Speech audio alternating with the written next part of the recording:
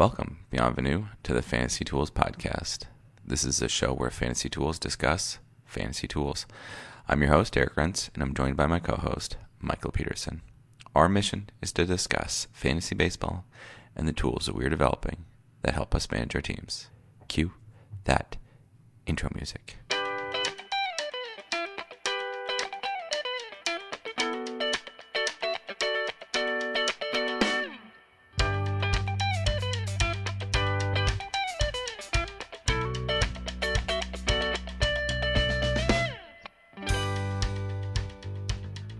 All right, Michael, do you want to talk American football or international football first? Yeah, football and football. We've sort of turned into at least with the Times, a football and football podcast. Let's start with American football because great success, man. We did it. Yeah, we called them all. It's been a long time since we've had a call them all style week. Yeah, and I don't feel good about this week. Those winners were just screaming at us. And this week, I don't know. Oh, well, I don't know. I mean, I think it's interesting because none of the games were ever that strongly in doubt. You know, like we certainly didn't have to sweat anything out. I feel like we're going to be sweating it out one way or another this weekend. Yeah, they're going to be closer. What's funny, they're competitive games, but you're right. It wasn't by the end of the third quarter in each game. It was pretty clear. So, all right, gut reaction, and then we'll talk it out. Packers versus Bucks first. Bills versus Chiefs second. I can see both scenarios. Rodgers finally getting back to the Super Bowl, beating Mr. Tom Brady. I mean, then you know that they're going to win, right? If Green Bay wins this game, they're winning the whole thing. There's no question in my mind. But can they beat Brady and the Bucks? That team looked beatable. Oh yeah, the teams looked beatable all year. They've been beatable demonstrably. All the teams are honest. So let's Green Bay. Honestly, I think the Packers are. If I had to pick now, I would say the Packers are the strongest of the last four teams. I think so too. But it's Tom Brady. I'm not saying that I don't reserve the right to pick. Even if the Packers win this weekend, I'm not saying that I don't reserve the right to pick against them in the Super Bowl. I agreed. Make that clear. Yeah, you never know what's going to happen. I mean, Mahomes is hurt, so I assume the Bills are going to win. I was going to say we should probably pick the Bills. I think. I think it's going to be the Packers and Bills are going to win. Packers and Bills. That is really like a first 10 Super Bowl, isn't it? Yeah. Okay. All right. On to football. From football to football. We went 3-2 this past week. I should actually congratulate Burnley for losing 2 games that we picked against them for. Nice job, Burnley. And I unfortunately must congratulate Sheffield on getting a win. You kind of feel good for them. It hurts us, but thanks, guys. Good job. Way to go. Man, we don't have that many to pick this weekend, so I'm thinking 3. Pick 3. 6 options. We got 6 options for the week, as far as I can tell. I think we got to pick against Fulham, obviously. Man U, Fulham. I do think we should make a pick in Leicester, Chelsea. We should commit. I'm Leicester. Okay, Leicester's a good one. Let's do it. Leicester, Man U, and West Ham. Well, always West Ham. Well, let's talk about something else exciting. Pitcher forecasts. Draft. Very rough draft are live. Very rough draft. Major caveat in this. Because there's a key problem, which is you need me to get you. I don't. TBF. I don't know that I need that, but it would probably be helpful. So I did this blindly. I did the same dumb thing that I did with the hitters, which was I was like, well, I'll just put everybody in for 200 innings, and if you do that, it's like the relief pitchers just go wild. But it's the wrong relief pitchers. Like it's not even good relief pitchers. It's like really bad relief pitchers. And you're like, what just happened? Like, what did I just do? Yep. There are many things that are still screwy in this list, for the record. Sure. But for the most part, actually, some of these things aren't bad. The other big caveat I should say right off the bat is that the win model is live, the save model is not. So okay. I have placeholder saves in. They don't mean a lot. The wins model is real, assuming the 2019 innings pitch prorated to be 162. 2019. 2019. So there was a reason. Wow. I just went, I was like, I'm going to make as few assumptions as possible. I'm going to make the assumption that their 2019 pitching is approximately what we got now. So obviously we can, you can write down a lot of the people that this will break down for. Yeah, Clayton and Justin. I just don't that innings. Yeah. Yeah, I know. This puts this obviously, well, not obviously, but this puts Justin Verlander as the number one pitcher because great 2019, not that bad of numbers 2020. Because this does have a heavy 2020 weighting in it. So it's not that I ignored 2020. All of the stats that were accumulated in 2020 went into this at 50% of the contribution. So this is still weighted towards 2020. It's just the denominator is 20. So if you wanted to do something like, if you thought that Justin Verlanders were a factor of, I don't know, or they were 20% too high, you can just back it off linearly. Right. Lance McCullers. Really? You like McCullers or don't like McCullers? I do not. That was based on the playoffs. I did not really enjoy watching him. Let's look at this. McCullers is down at 29 here. Most of his value is being driven by strikeouts here. Because he's going to, we're projecting him currently for a 3.94 ERA and a 1.2 WHIP. Sounds about right. Those are probably pretty reasonable Lance McCullers numbers. Yeah. The innings pitched, who knows how many he'll get. That's going to be an interesting story, right? Well, that's the thing that's helping him so much right now is that the innings pitched is what's driving his strikeouts. Right. Isn't that incredible? Well, it's a good rate, good solid rate that we've got. Yeah, we're doing him a favor here. More than would you rather him than Charlie Morton? No. I would not. So for reference, we currently have Charlie Morton at 30 with Lance McCullers at 29, so they're right next to each other. But Morton got better in 2020. McCullers got worse. So if we're pinning both of them to something in 2019, that's a bad idea. It's the model I think works a little bit better for hitters overall than the pitchers. However, what this does do well is helps those older, more established pitchers. Our model is really good at getting those guys remembered and in the system. Whereas I think a lot of other forecasting systems really just want to take older pitchers out to the woodshed and leave them there. I tend to agree with that.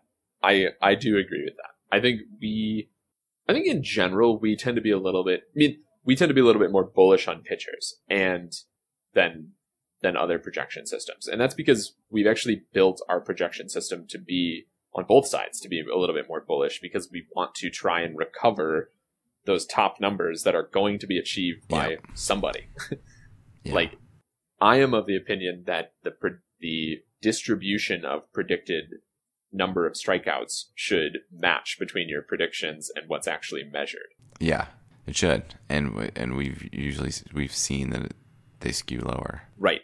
In most projection systems. So some of our things look high. I mean, I would actually be surprised. Do you think that, well, there's so much stuff that's screwy here. Justin Verlander will not have 314 strikeouts. I do not believe that. But I mean, Garrett Cole very well could. Jose Castillo. What is the story on Jose Castillo this year? I don't know. You have to take every single one of these with a giant grain of salt because, we're going to have to go look and see what the heck was going on. Yeah. I like Jose Castillo. Maybe this will be easier. One of these rumor articles was saying twins. No way. Let's do it. Him and Jose Barrios and Jose Castillo. The Jose's. I just want to see. I just want to see anybody on the Twins. I don't really care. I'm not picky. Let's just get somebody who's good on the Twins. Speaking of decent on the Twins, though, Jose Barrios comes out okay in this. I think he'll have a decent season this year. Looks like Lance McCullers in our predictions. Yeah, another Lance Lynn, number 22. Well, we've always been way hot on Lance Lynn. We have. That'll be on my tombstone. I can't, way too hot on Lance Lynn. I cannot make the projections not like Lance Lynn. Yeah, oh, I, it's going to be an innings pitch thing. I don't Yeah. know what the yeah. It's funny, He had a great year. the thing that I love about having a numerical projection system is that like there's so many things that I cannot fudge. in this. Right. I know it is very helpful. That's the whole reason that you build a model is so that you're not making assumptions. You've already made all the assumptions. You're letting the data do the talking. I think that was something that Nate Silver said about the forecast election model. You can just take it. You can just pick or choose polls and then make wild assertions, or you can build out a model and say, if the numbers go this way, then this is what we think that is going to happen. And that's exactly what we're doing on this hitting and pitching predictions. Exactly. I was actually heartened to see that the wins model that we installed late last year is pretty good, pretty robust. These are the numbers that I'm looking for, except for I forgot to floor out a couple of things. so do we have any negatives? A couple of the very bad pitchers, the low side has negative wins. Yes. And then you get my favorite one actually is the edge case of Jacob Webb, who is going to have anywhere from -3 to 105 wins. What? The fit is a polynomial, and when it breaks, it breaks. Yeah, I guess so. He's the only one that's the most looks egregious. Like you do. Who's negative? If you search low wins, the L wins. Oh, LW. Right. Okay. Yes, I see there. So I should back up and say that I don't think I mentioned this last week or 2 weeks ago actually when we premiered the hitter ones, that we're no longer, this was a novelty from last year that we didn't really explore in that much depth because the shit hit the fan right after we made these basically.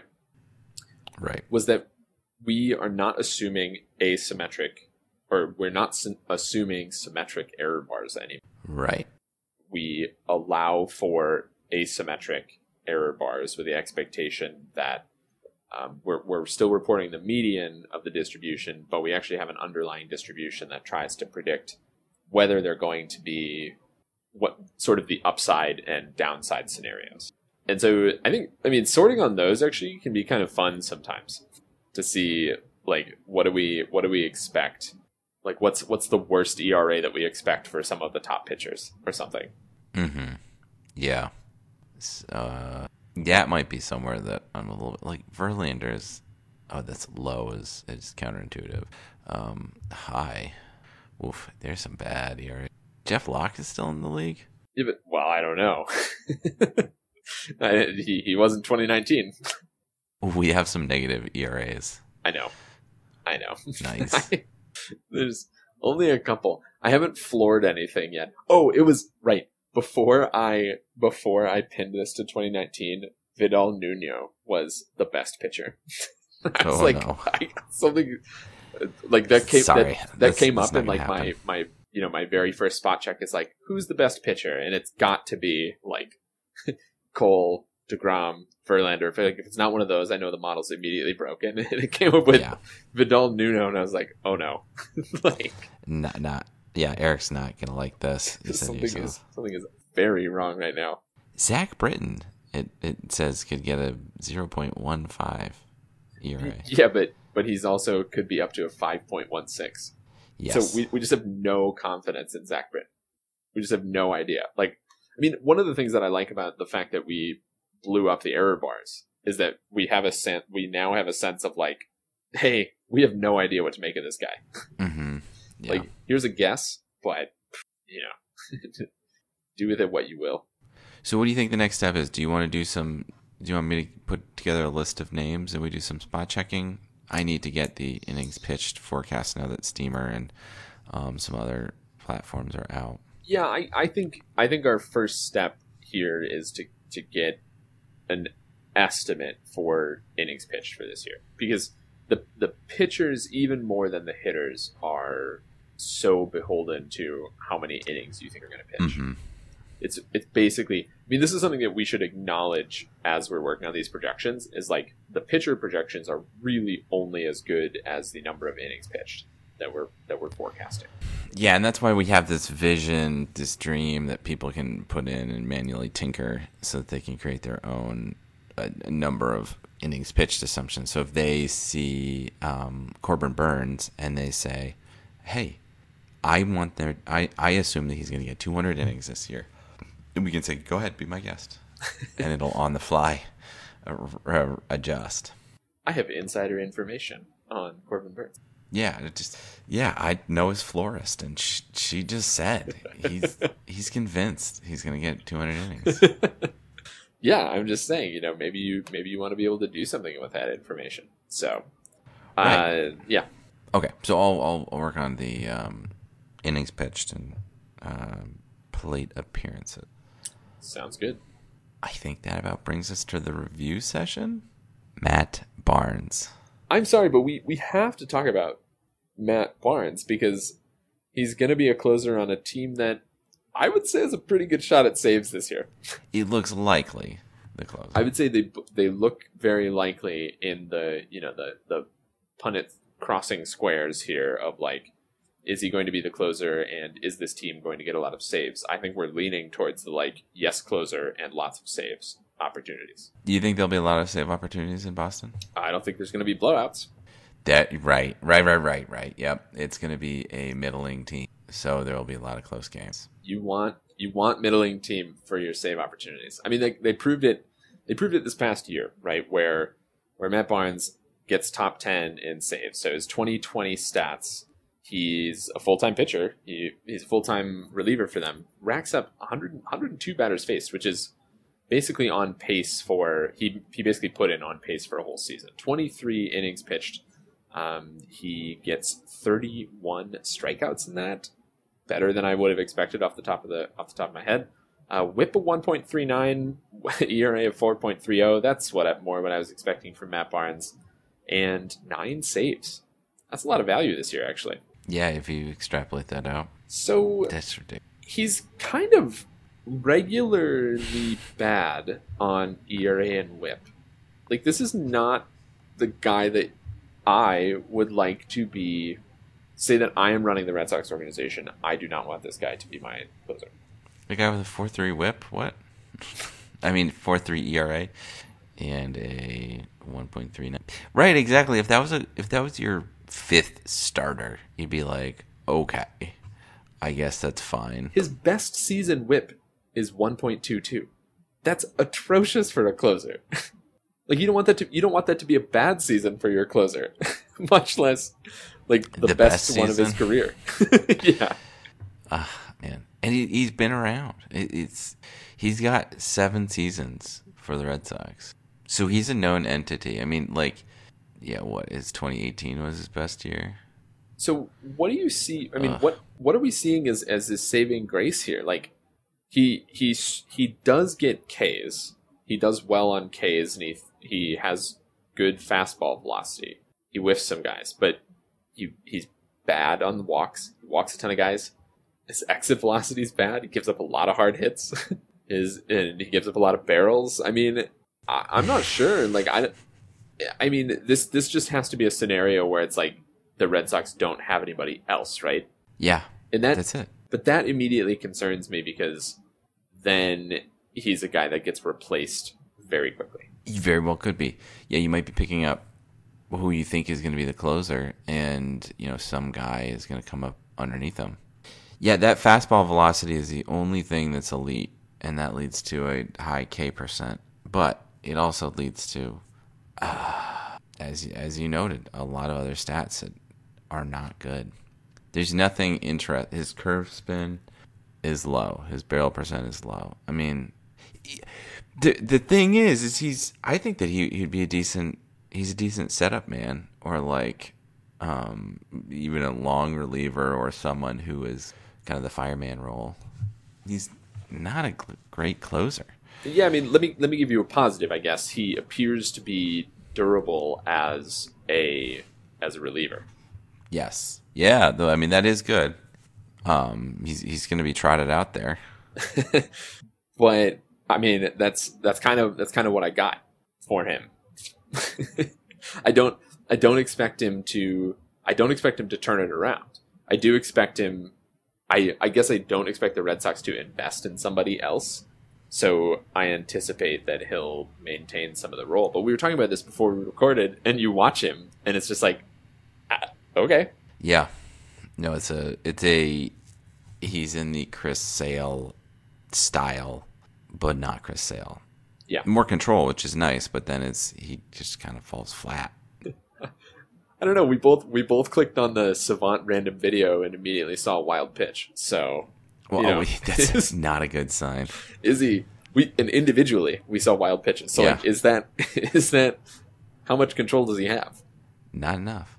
Well, I meant I was specifically saying his wind up and pitch is under control, whereas Chris Sale is a whole lot of limbs going in directions, and you're worried about him, and then he breaks. Sure, I think Matt Barnes is boring, boring to watch. So he's someone that, but as I said, I mean, if he's on a 25 save pace, well, I mean that's my big fear with this good. Is that like. Somebody's going to have to draft him on opening day. Or somebody's going to have to draft him, right, in fantasy. Someone's going to have to draft him. Someone will own him. And where do you draft him? Because not only is he not good, he could lose the job. Yeah. But, I mean, at the same time, Brazier's not going to take that job from him. I don't know. I know. Their depth chart is, like, laughable. Unless the Red Sox sign someone who's out there, but it doesn't seem like they want to spend money. So, right. Yeah, he's going to be a later round guy that you're going to don't depend on him being there when you want him there, because I bet you a lot of people are going to have to reach to grab him because they don't have a closer or a second closer. Right, and that's part of what I was saying is that I think we can be helpful in thinking through this, because if you look at the projection systems, he's projected for a good number of saves. So if you're not going in with some sort of plan, somebody's going to pick Matt Barnes, who's just like looking at the projections and is like, oh, Matt Barnes could get 25 saves. Like, I got to get that guy. Yeah, and we're suggesting not to be that guy or gal. I am very much suggesting to not be that person who picks Matt Barnes. If you're really worried about saves, like, pick somebody earlier than Matt Barnes. Like, pay up to get somebody better than Matt Barnes. Are you done on Matt Barnes? Did you need to say anything else on Matt Barnes? I don't need to say anything else about Matt Barnes. We already talked about him far longer than we should have. Well, that's kind of the trend in these review sessions. Half of them we talk about way too long. Half of them we don't talk about anywhere near long. I mean, we could do Josh Hader again next week, and I don't think that we'd have exactly. talked about him. I mean, we could just talk about the top 3 closers on a 3-week rotation, and we'd have something different to say about them. All right. Who are we going to talk about next week? I don't know if I'm pronouncing this right, but James Karinchak. James Karinchak. Okay. Let's learn about this guy. James Karinchak. Who are you? Who are you indeed? Time for a little housekeeping. Be sure to subscribe to us on iTunes and follow us on Twitter, Fantasy Tools, Mind the Z. Thank you, Mild Manner, for letting us use your tunes. Be sure to follow them on SoundCloud and Facebook. Feel free to email us with questions or comments. Send us messages at fantasy.tools@gmail.com. Again, Mind the Z. All I've got left is worst of luck to you, buddy. Worst of luck to you, too.